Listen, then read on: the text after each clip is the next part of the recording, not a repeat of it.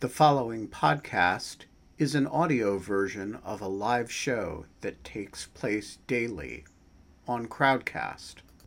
To join our live audience, visit our Crowdcast website at crowdcast.io/in lieu of fun. That's crowdcast.io/in lieu of fun. Or bring the light to them. I will warn your audience that my website, adobserver.org, if you post it to Facebook, your content, your post will be removed. And if you do it too often, you will get a temporary ban. But if you share the In Lieu of Fun episode with this, in fact, we should go live on Facebook. We should add. We're already live on YouTube. We're live on YouTube. I'm adding Facebook to this. Okay. And let's see if it just. Yeah, I'll do that while we talk. Okay. I can't because I'm not logged in as us. We'll add it to YouTube later, to Facebook later. And we're live on YouTube and Twitter, but not on Facebook. Yeah. It is Thursday, August 12th, 5:02 p.m. Eastern Time. We are not allowed to have fun anymore, but we are allowed to have Laura Edelson on the show. But Laura Edelson is not allowed to have fun anymore. I know, at least not on Facebook. Laura, you have probably had a very long couple of days and week. Do you want to kind of talk to us about the Ad Observer project and how all of this came about? Who are you and what are you? Sorry, did I not say here? that? Yeah. Oh yeah, I know. Sorry. Laura is a researcher at NYU, and part of her research, she built a plugin to be used with Facebook that collected data and kind of measured data to try to understand how much misinformation and other types of things were happening with ads and political ads and other types of content. Is that a pretty good summary-ish? Yeah, about right. Yeah. But so nice to have you on the show. Well, nice to be here. Big fan. So I am a computer scientist. Specifically, I am a cybersecurity researcher. And, way back in 2018, when everything, I think, became really crystallized about how much online platforms were being used for information operations, we really wanted to try to study this problem and try to understand, just what could be done. So when the platforms started making their transparency libraries available, which was the first one to become public was the Facebook ad library that became public in May of 2018. We thought this was an amazing data source. We really wanted to try to understand how it worked and just what could be done with it. So, we started working with that data set pretty much immediately, like the first week it became available. And who's the we here? Right. The we, I'm slightly using the academic we. It was, me and one other guy in our lab in the Center for Cybersecurity at NYU. And, back then we were just scraping the web portal, trying to figure out, how could we get as much data as possible so that we could try to understand the ecosystem of political advertising online. Because we do take this whole ecosystem approach where, because we're trying to study Facebook itself and the way misinformation spreads on Facebook, we aren't trying to get narrow slices of the political ad ecosystem. We really kind of want to get the whole thing. So we started collecting all of this data from Facebook and eventually became one of the alpha customers of their tool for researchers, which is the Ad Library API, which is a way we can, sort of access all that data programmatically so we can get as much of it as possible. But one of the first things we realized when we were working with this data set back in 2018 is that there were two really big problems with trying to use these tools to understand political misinformation in advertising. One is that we didn't have targeting data. And one of the things that was really, really clear from the from the 2016 Russian IRA data drops is that targeting was very, very important for matching the community-specific piece of misinformation to the audience that would be receptive to that framing of the message. So we knew we needed ad targeting data. And the other thing that we really thought was going to be pretty important to get was actually non-political ad data. Because if you only get the ads that Facebook has said, okay, these are the ones that are political, you don't have any way of determining how good a job Facebook is doing of drawing that line, or just how fuzzy that line is. You really need stuff that's on the other side of the line so you can say, okay, this is where they drew it, and this is how consistent it is. So we really had those two big gaps. And we did go to Facebook, because we've always had communication with them, and pretty open communication. We talked to them about the fact that we really needed these additional sources of data. But Facebook didn't seem like they were going to be particularly forthcoming about this. So one of the other data sets that existed at the time, back in 2018, was the ProPublica Facebook ad collector data set. And this predated the ad library, where ProPublica had this browser extension that, very similar to Ad Observer, allowed users to crowdsource ad observations. And I figured out how to match the ad records that were in the ProPublica ad collector data that did have targeting information to the Facebook ad library data that had ultimate impression data. And we found some really, really interesting correlations between how particular targetings wind up getting distributed out to different demographic and geographic groups. We thought this was incredibly promising. And then in January of 2019, Facebook technically blocked the ProPublica Facebook ad collector. And it was really a pretty big blow to us, because we were finding this targeting data so promising. And that's when we started trying to just think about how on earth we could recreate that data source ourselves. We were like I'm a computer scientist. I was a software engineer in industry for a long time. So I really thought that we would have a better shot of building a browser extension that would be more technically robust and would be harder for Facebook to break. So we started working on that project with some other folks at other institutions who are also working on this set of problems and trying to build browser extensions. And we released Ad Observer in March of 2020. I was actually looking at it, and we released on March 11th, 2020. So the timing was pretty awful. But like right before I left, I fled New York City. Yeah. March 13th was my last day in the office. We launched it, and by the summer, we heard from Facebook that they were not thrilled about this. And, at the time they were invoking the FTC consent decree as, creating a problem. And walk us through what they asserted the problem was. What were you doing that they thought was a problem for them under their consent decree with the FTC? The argument, as best I can construct it, and I want to be very clear that, well, let me just lay it out. This is true. Facebook says, and this is true, that we collect and publish Facebook usernames. What they're not saying is that those are the usernames of advertisers. So Facebook ads need to be run against a Facebook page. You can't run an ad on Facebook without a public Facebook page.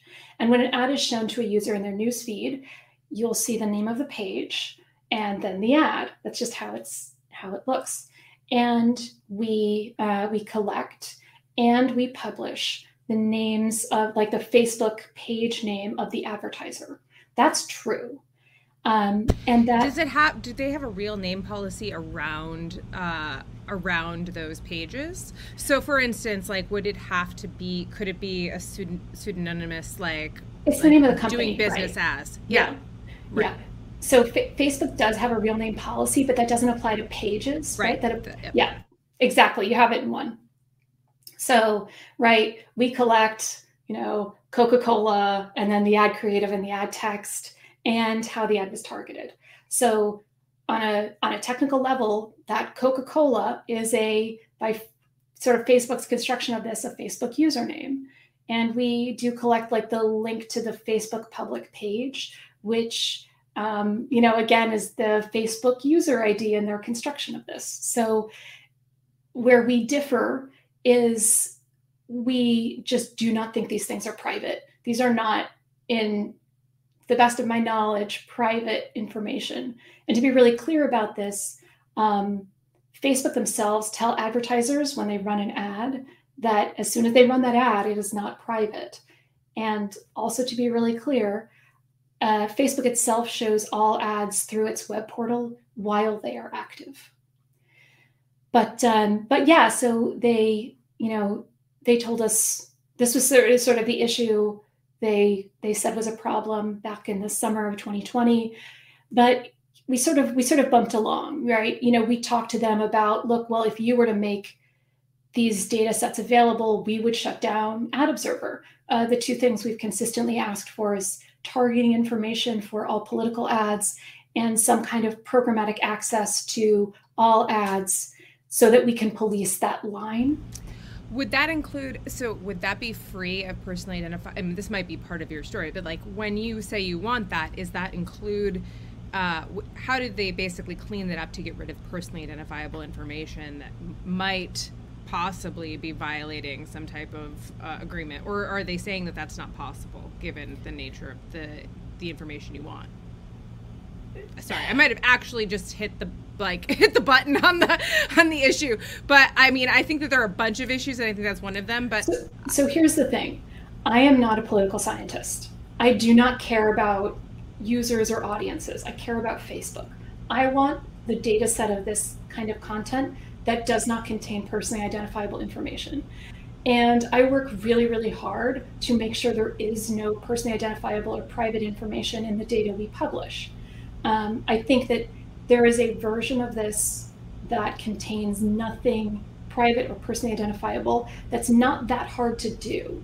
And part of why I believe that is, aside from the fact that I do it, Google publishes targeting information for political ads. Snapchat publishes targeting information for political ads. So the idea that this is somehow not possible is like, right. Well, there's a lot of examples of people who are managing to do it. And I believe in Facebook's technical ability here.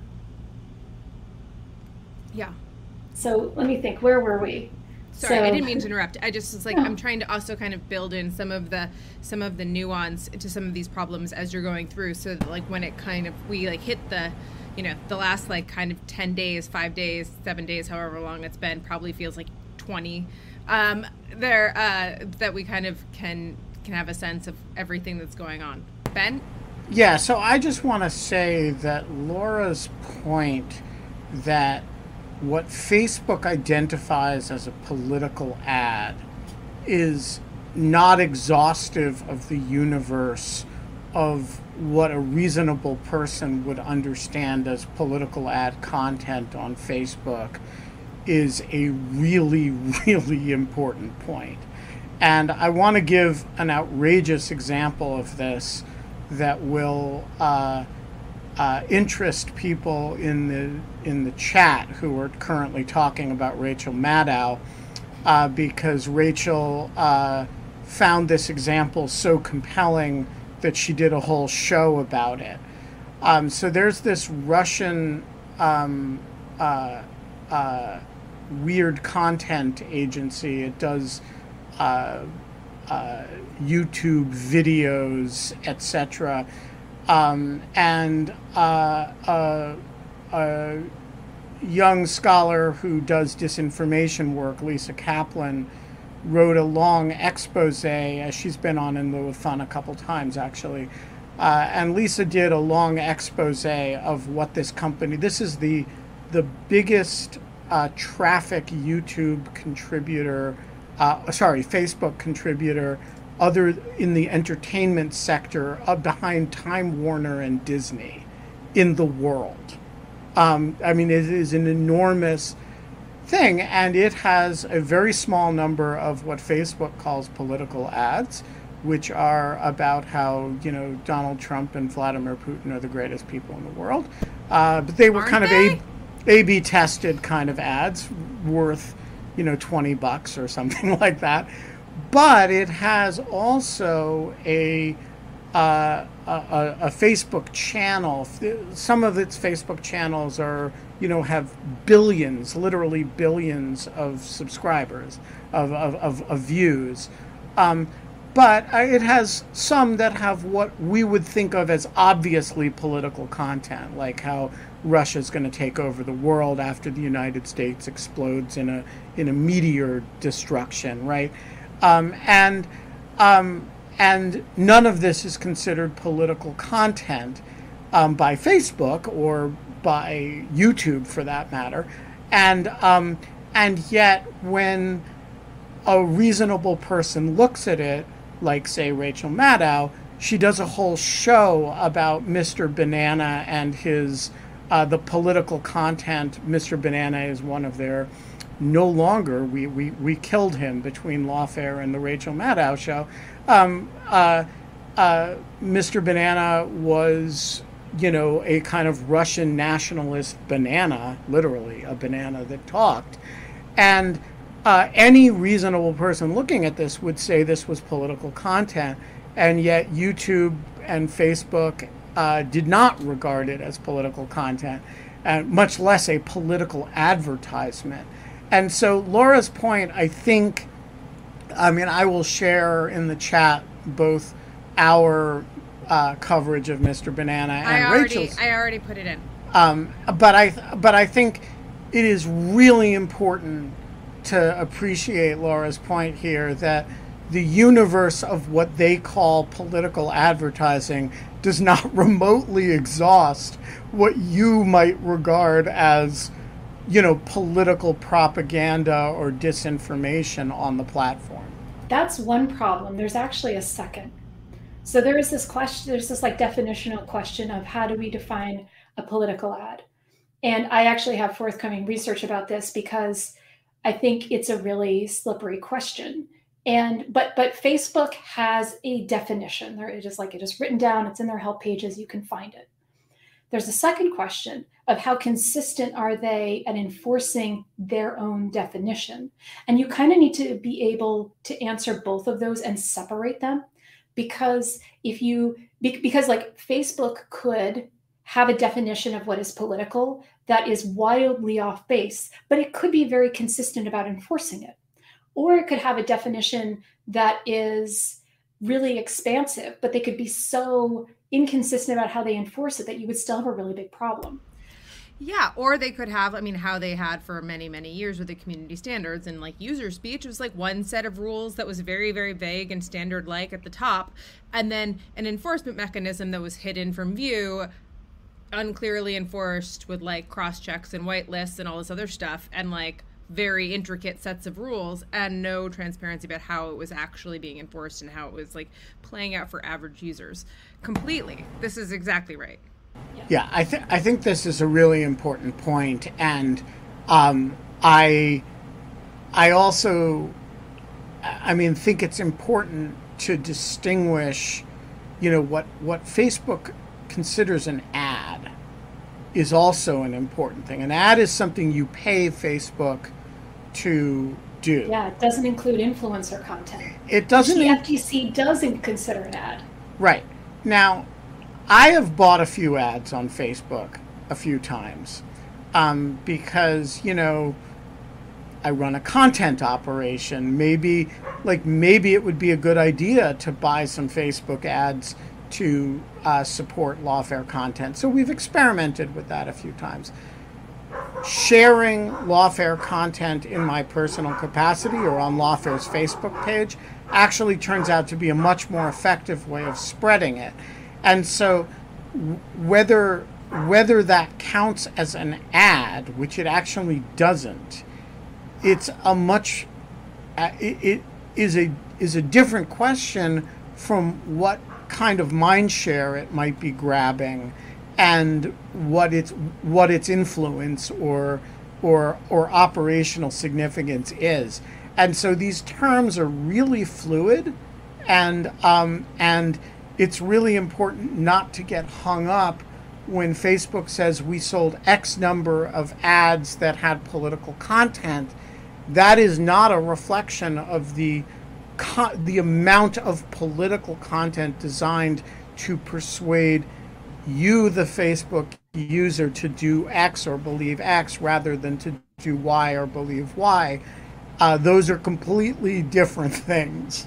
And that is exactly why the other thing we started doing in the summer of 2020 is trying to understand the ecosystem of partisan news in the United States.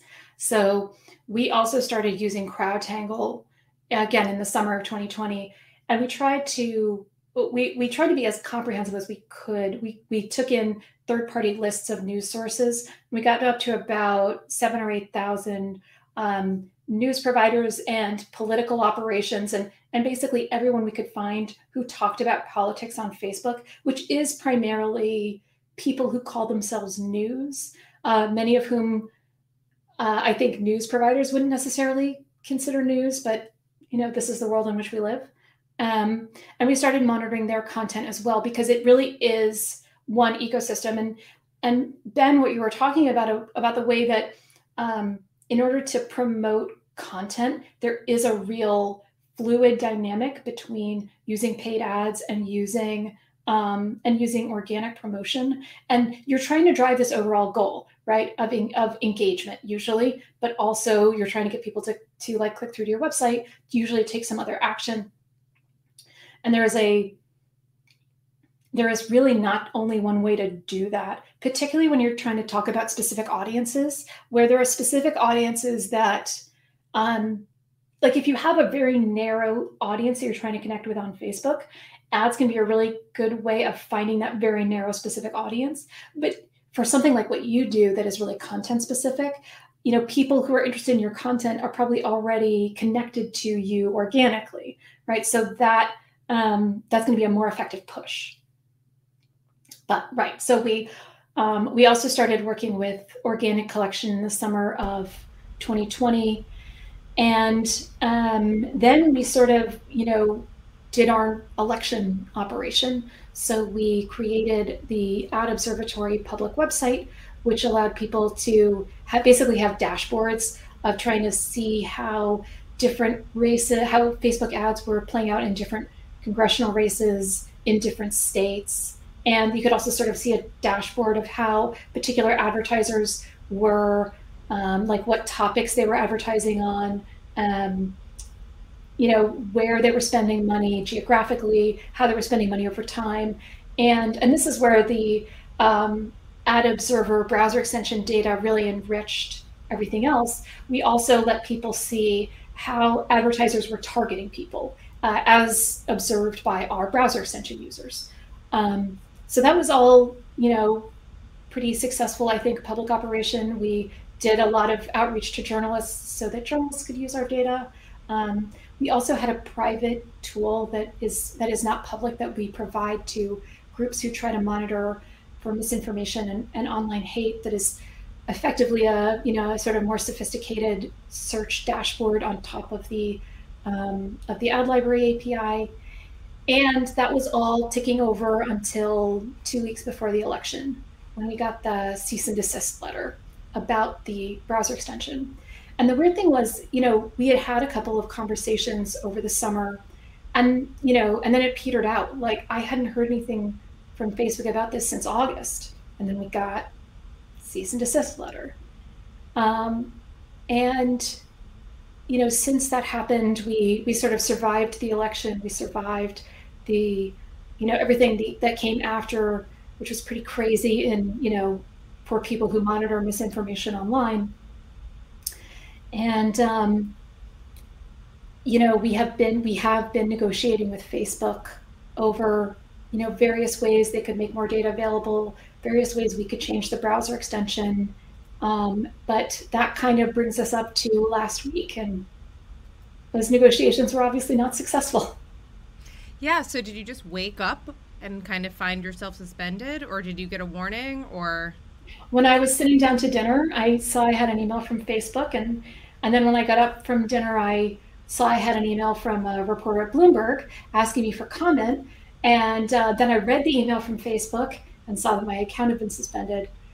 And that's when my bounce between lawyers and the media began.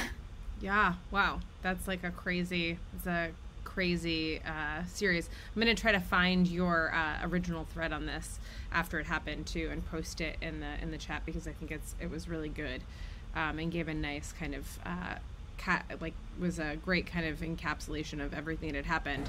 So what's happened? Tell us about the sequence of events since. What has happened? What is their position? And what is the consequences for you and your research? And what is your position? So this all started, I guess, a week and a couple days ago. Tuesday evening last week, this dropped. And, a lot happened pretty fast. I think, if I remember correctly, the FTC letter came out. So on Thursday of last week. That was on Thursday. Yeah, that was like a week ago. On Thursday of last week, the FTC put out a letter saying basically, the FTC consent decree does not compel Facebook to do this. Facebook could authorize this research if they so choose, and basically they shouldn't be doing this in our name.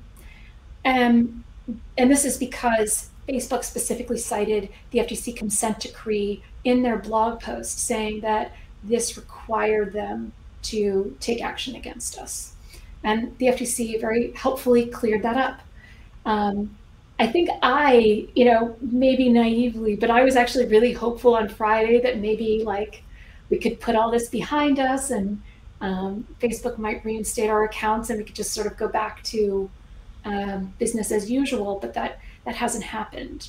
Then on Monday, Senators Klobuchar, Coons, and Warner published a letter. I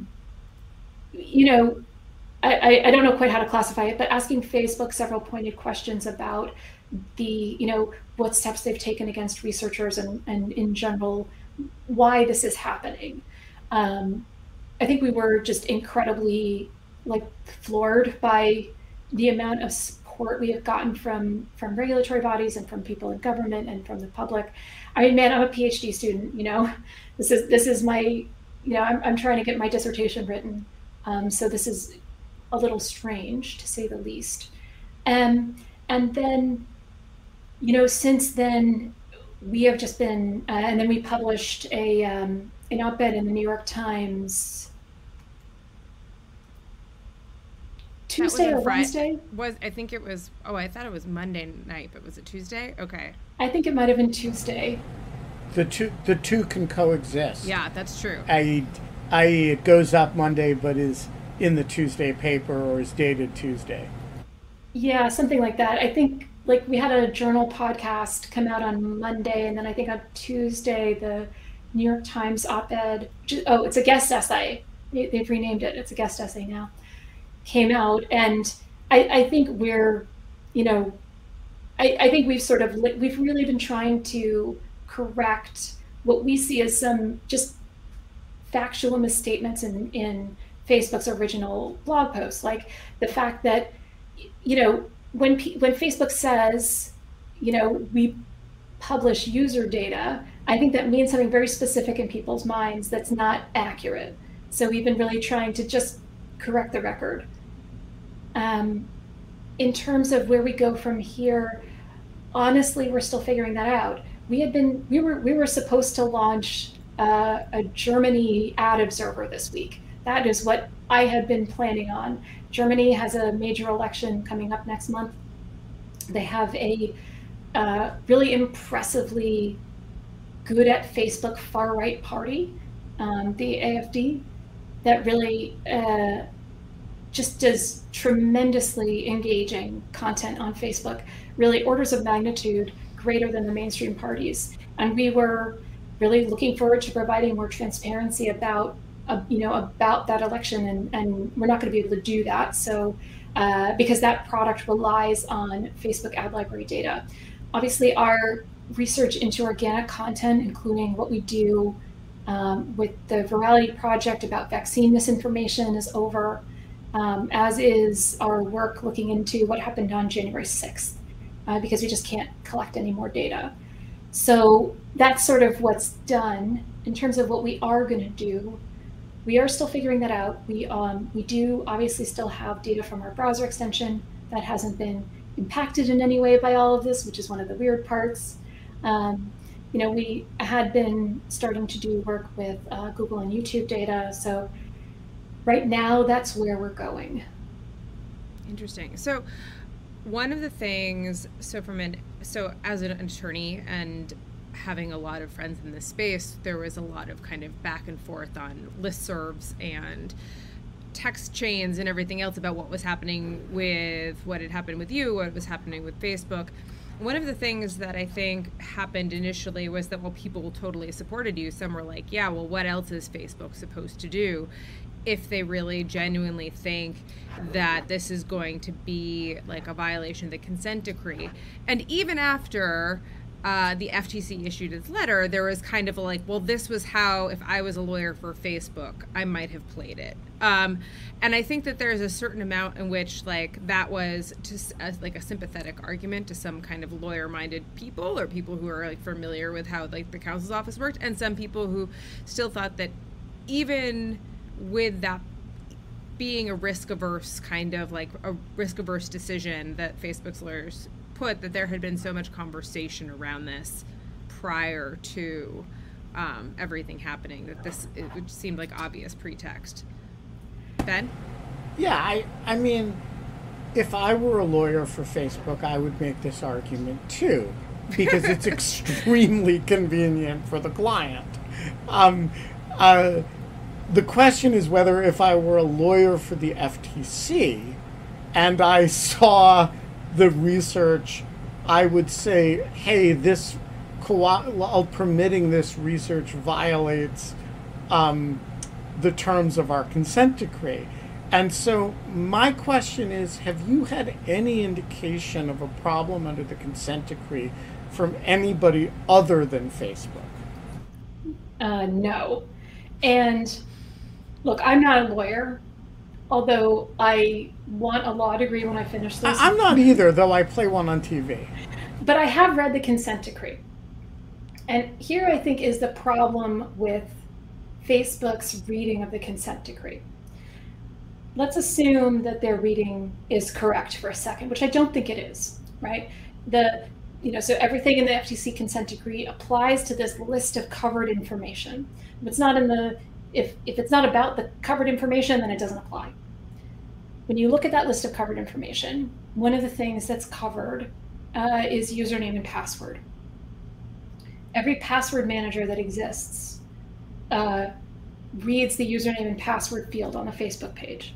So if you're going to take this really quite extreme reading of the FTC consent decree that says that users, any type of password manager, right, yeah. that users aren't allowed to use a tool to access their own username, then you have to take action against every single browser-based password manager, which is kind of a ludicrous position.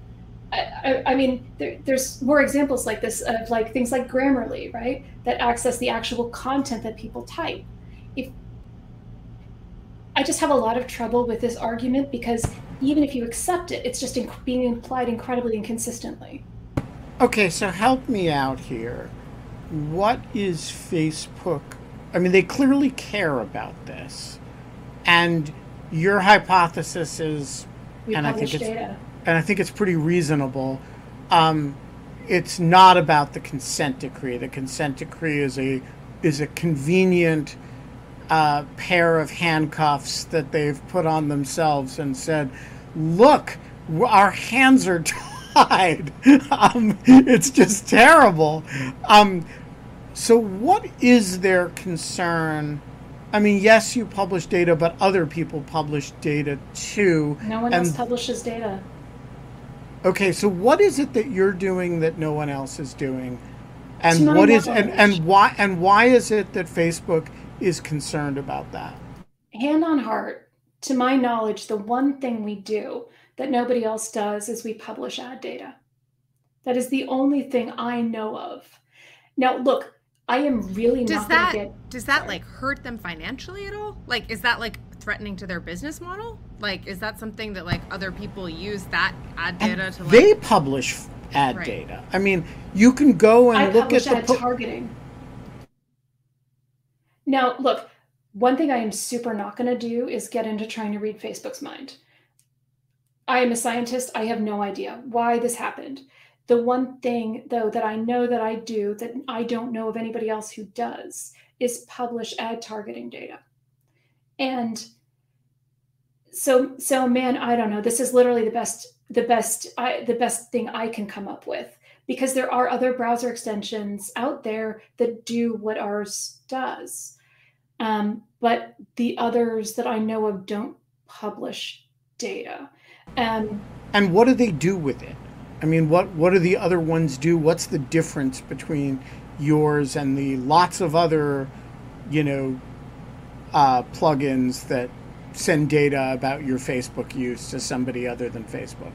So obviously there are many that are business-based. Facebook has actually taken action against quite a few of those.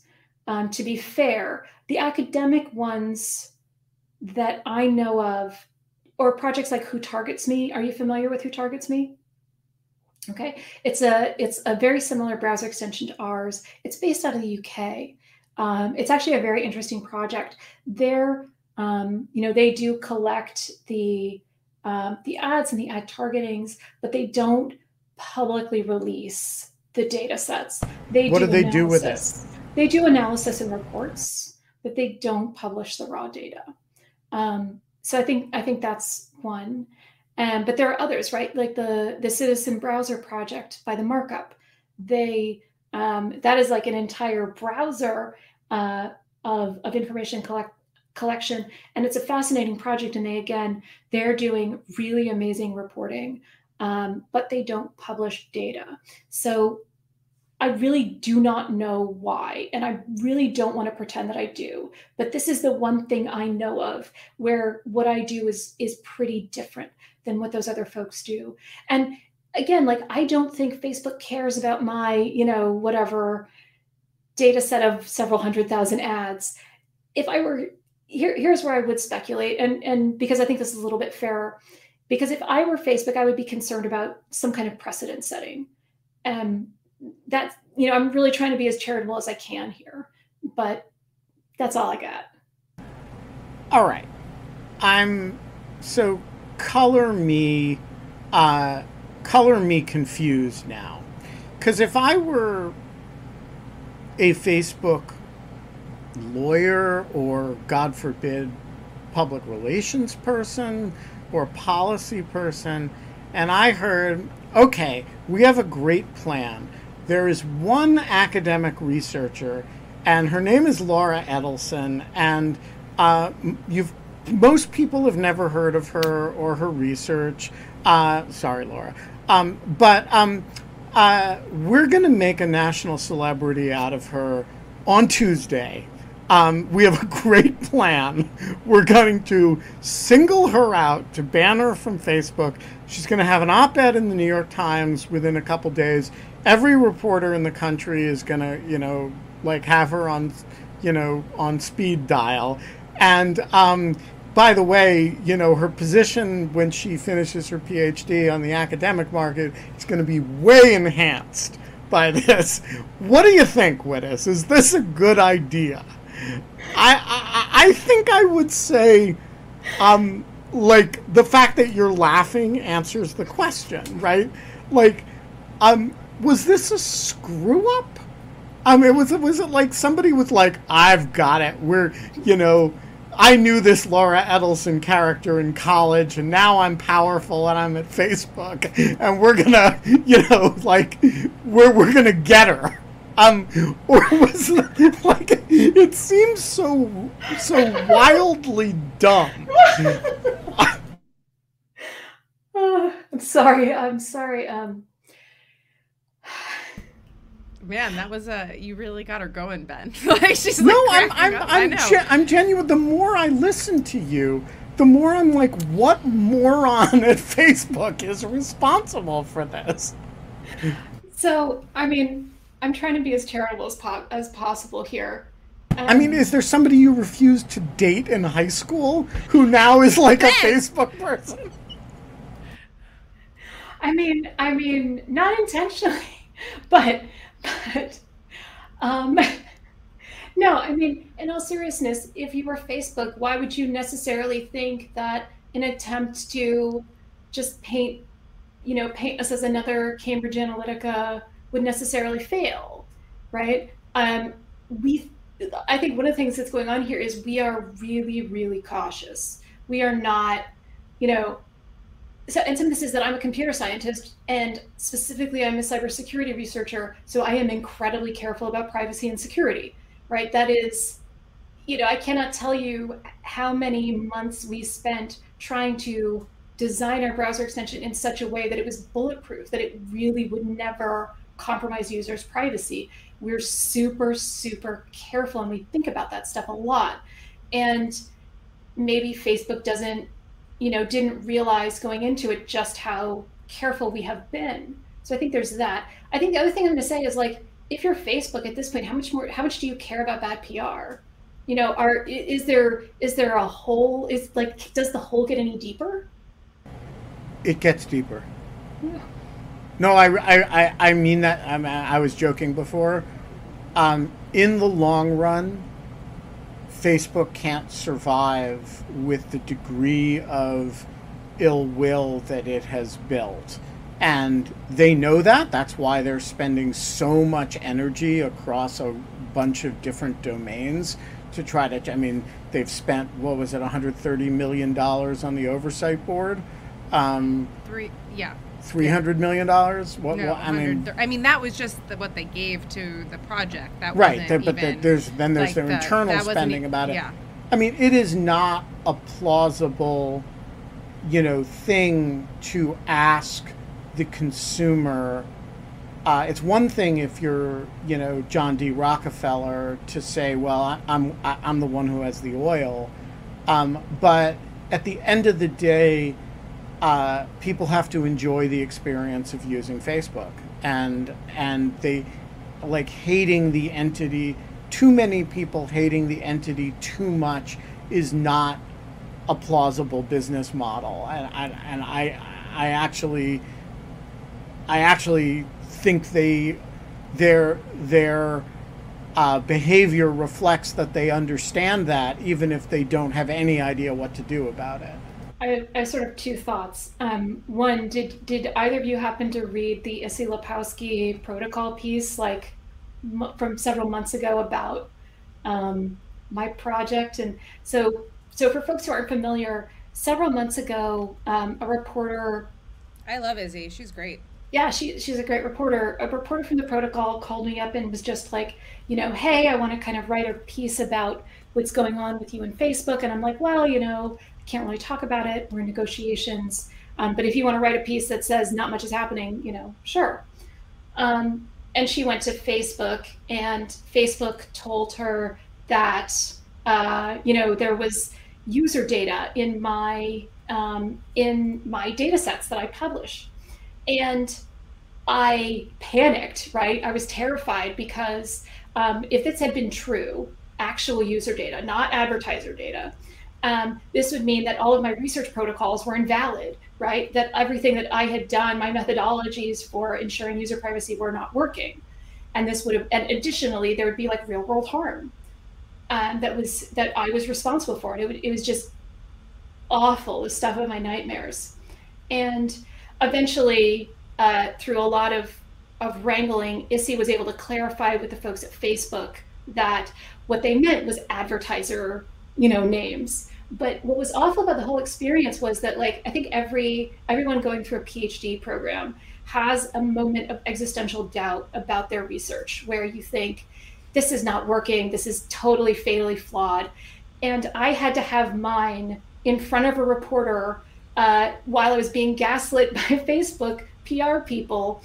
And then it all got written up for everyone to see. And that I was so, that day I was terrified. I was so scared. And so that was itself a wild PR trip that I think wound up being pretty not good looking for Facebook. But I think, Ben, the point that you're getting at about how this approach to running a business and this approach to PR just cannot possibly be in the long-term interest of Facebook is actually really borne out by the numbers, because if you look at audiences, younger audiences don't go on Facebook anywhere near as much. Although they do go on Instagram. Yes. That leads us to our question from Ev. From a younger audience. Go for it. So that exactly is the perfect segue to my question. Do people still use Facebook a lot? And like in 2021, how important is Facebook in the misinformation, disinformation crisis? If we compare it to YouTube, Twitter, or Instagram, for instance. I know that Facebook, Instagram, kind of the same, but kind of not too. Yeah, so Facebook is still an incredibly important piece of the overall social media landscape. Pew puts out studies about this just about annually, I think, and Facebook is still, a monster. Something like 70% of the U.S. adult population has a Facebook account.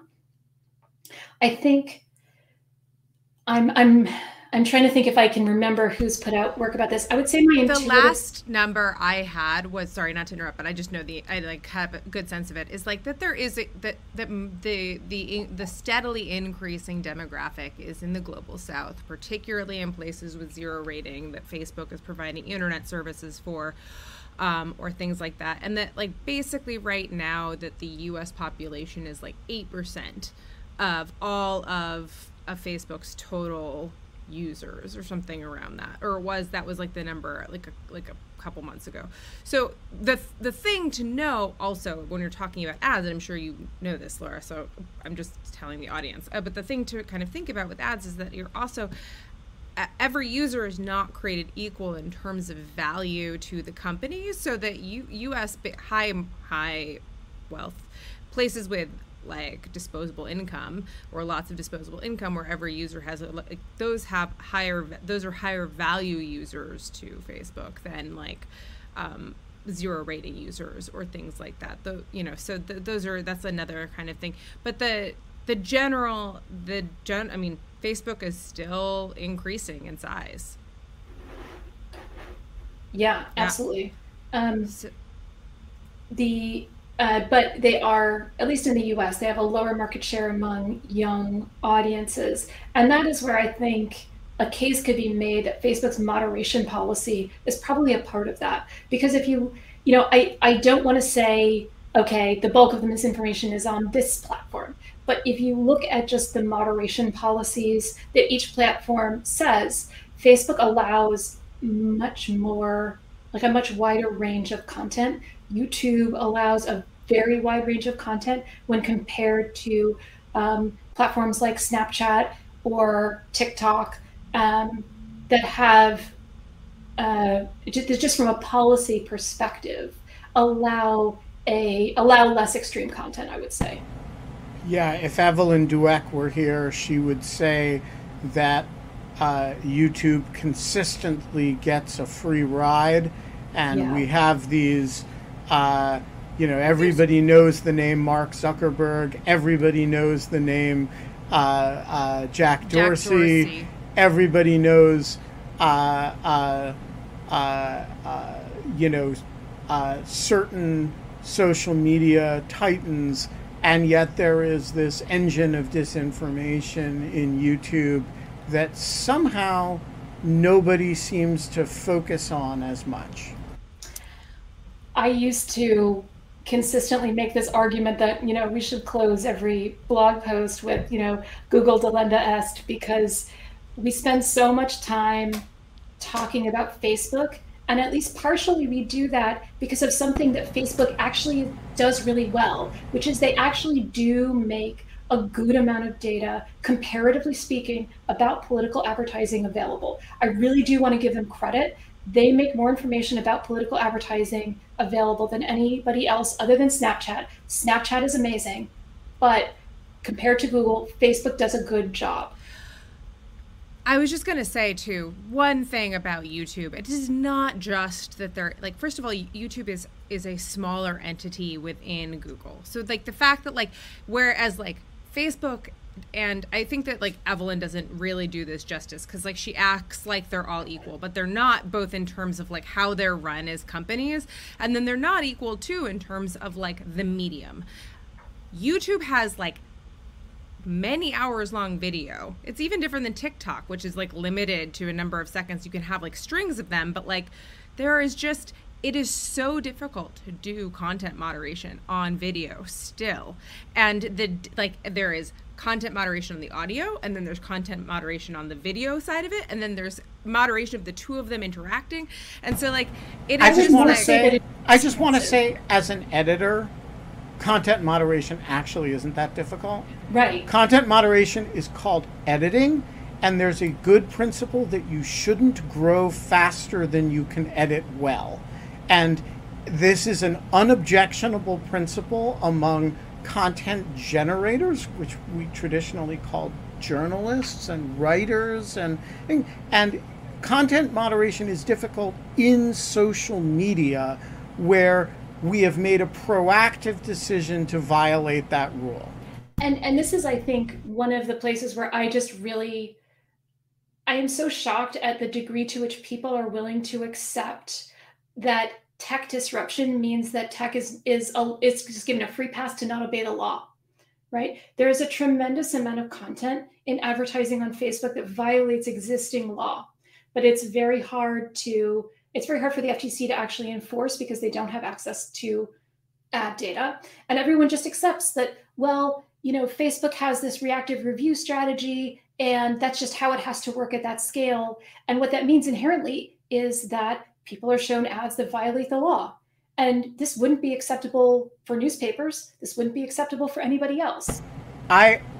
This is exactly right. And I think this relates to the 230 debate in the sense that we accept behavior from the platforms that we would simply never accept from publications. And, the question is why? And the answer is because we have to, because platforms are really important. And that's actually answering the question by restating the question. It comes back to the question, why shouldn't you be responsible for the things you publish? And as somebody who was an editor at the Washington Post or an editorial writer at the Washington Post, when 230 was, right after 230 was passed, it was always a head scratcher to me why we were responsible for our letter, like legally responsible for the letters to the editor that we chose to publish, but not for the comments that we chose to publish. And, and that is a policy choice that Congress made from which a huge amount follows.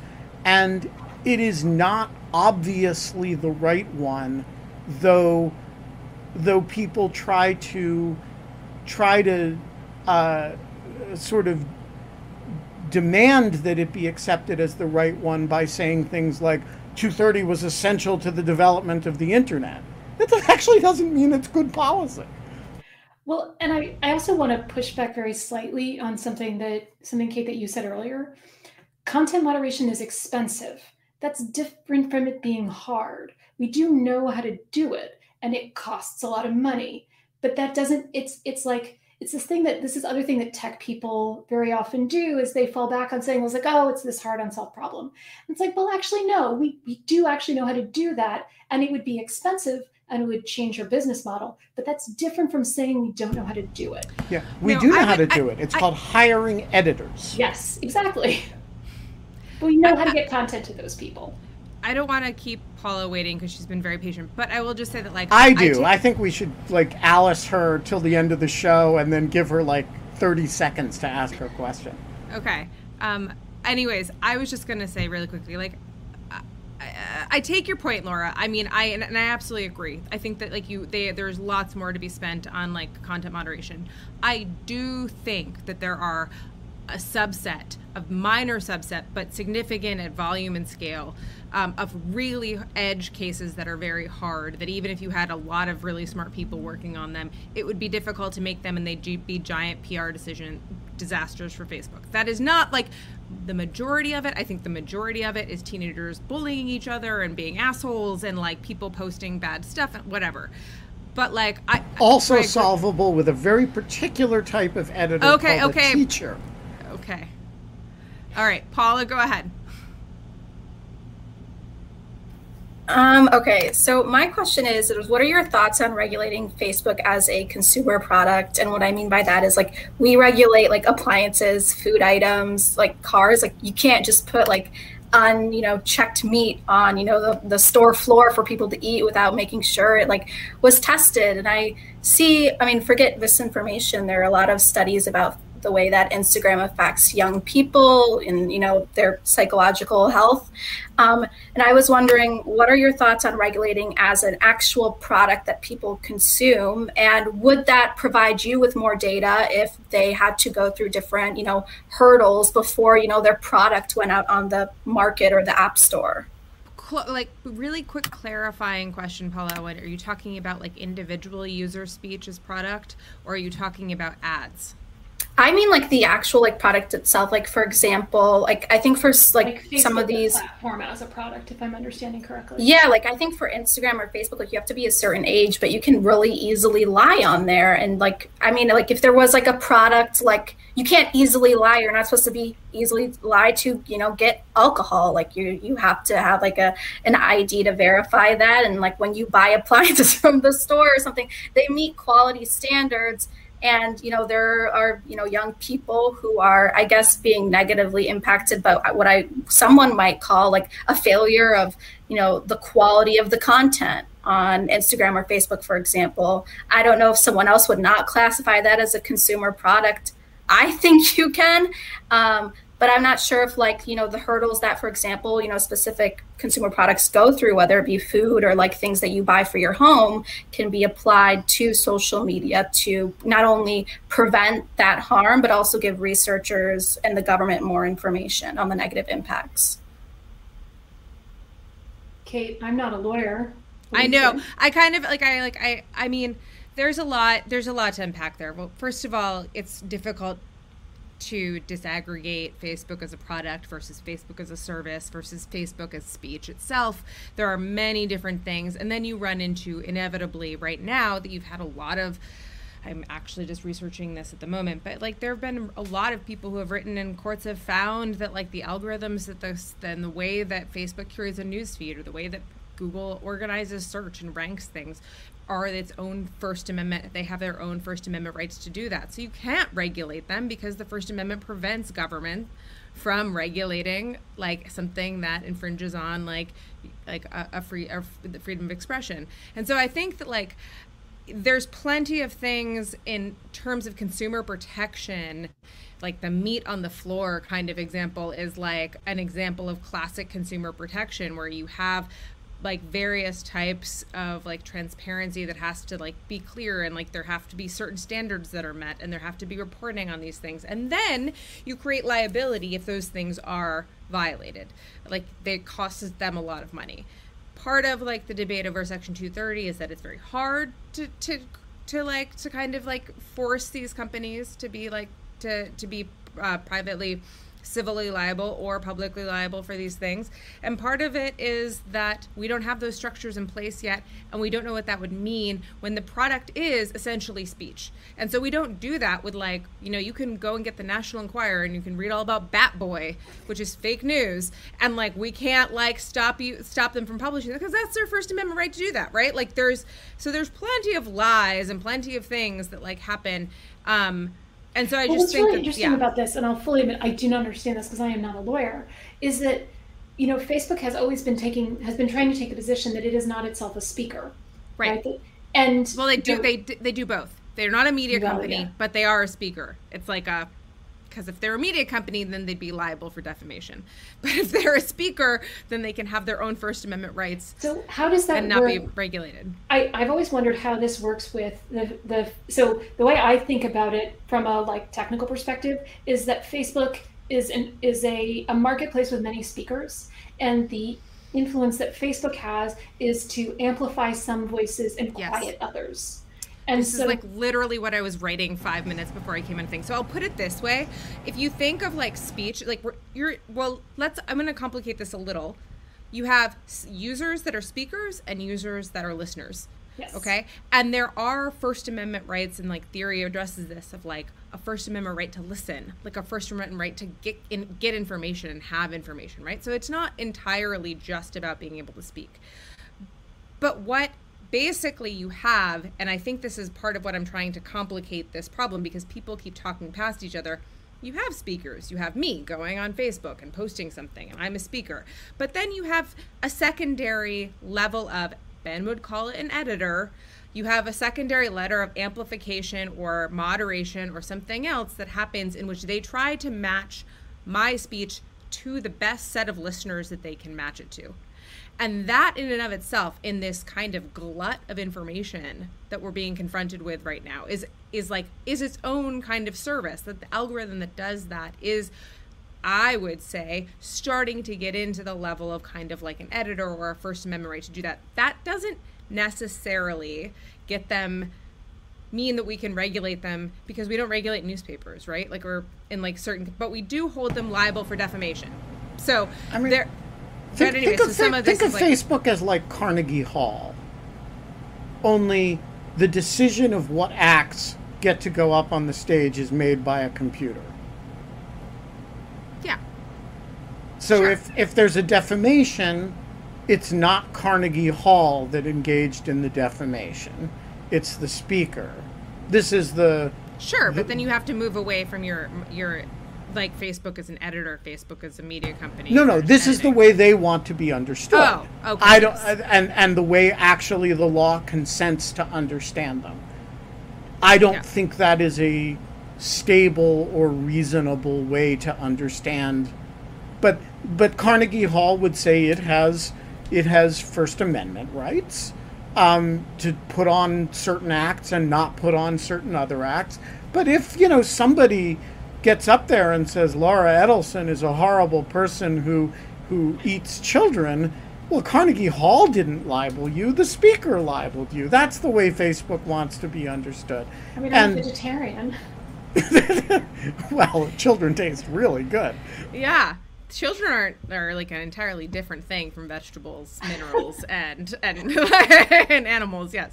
Just slightly to respond to what Ben said. I think, again, like as a non-lawyer, to me it feels like we have crossed a line, particularly after the election and January 6th and everything around vaccine misinformation, where one way or another regulation is coming. And for me, I am just trying to think about like, what is that actually going to look like? Because right now there's so little research, there's so little evidence that I feel like I'm like racing to try to do some of that research, to create some of that evidence, because regulation is coming one way or another. And the question is just, is it going to be sensible research-based evidence or not? Amen. Well, I mean, Laura Edelson, you're child eater or not, you're a great American. One thing Facebook has convinced me of with this episode is that your research is super important, and I'm really interested. Well, I didn't already know that. And there's a lot of stuff to consume in the world, and Facebook has convinced me that while you may be consuming children, I am going to consume some of your work over the next few months, which is the weeks or days, which is not what I'm sure Facebook had in mind. But, the law of unintended consequences. So I urge all of you to download Laura's work, and I guess you can't download. You can download AdObserver. Go to adobserver.org. You can download for Firefox or Chrome. You just can't post a link on Facebook. I Don't see. post a leak on Facebook or you'll get banned. Yes. Right. But We've you already can had, still like, use We got it. banned once Yes. because Ben tried to invite QAnon to like all of our to No, our show. I tried to invite Adrian LaFrance, the executive editor of The Atlantic, who had written a story about QAnon. You hashtagged it. You hashtagged QAnon. You They monster. took us. I did, and they Anyways. took us down, and Yeah. then they did it again. All of Anyway. which is a really long-winded way of saying that it's been a super pleasure having you on the show. Yeah. And let's and everybody should respond to this episode by downloading and installing Ad Observer.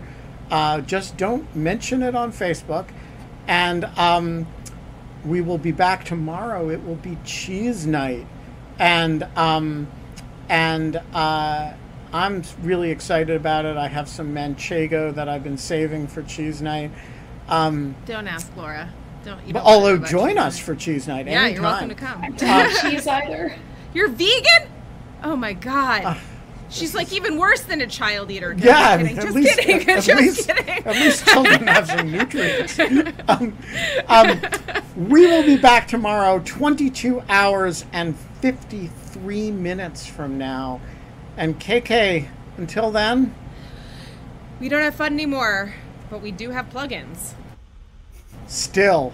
Bye.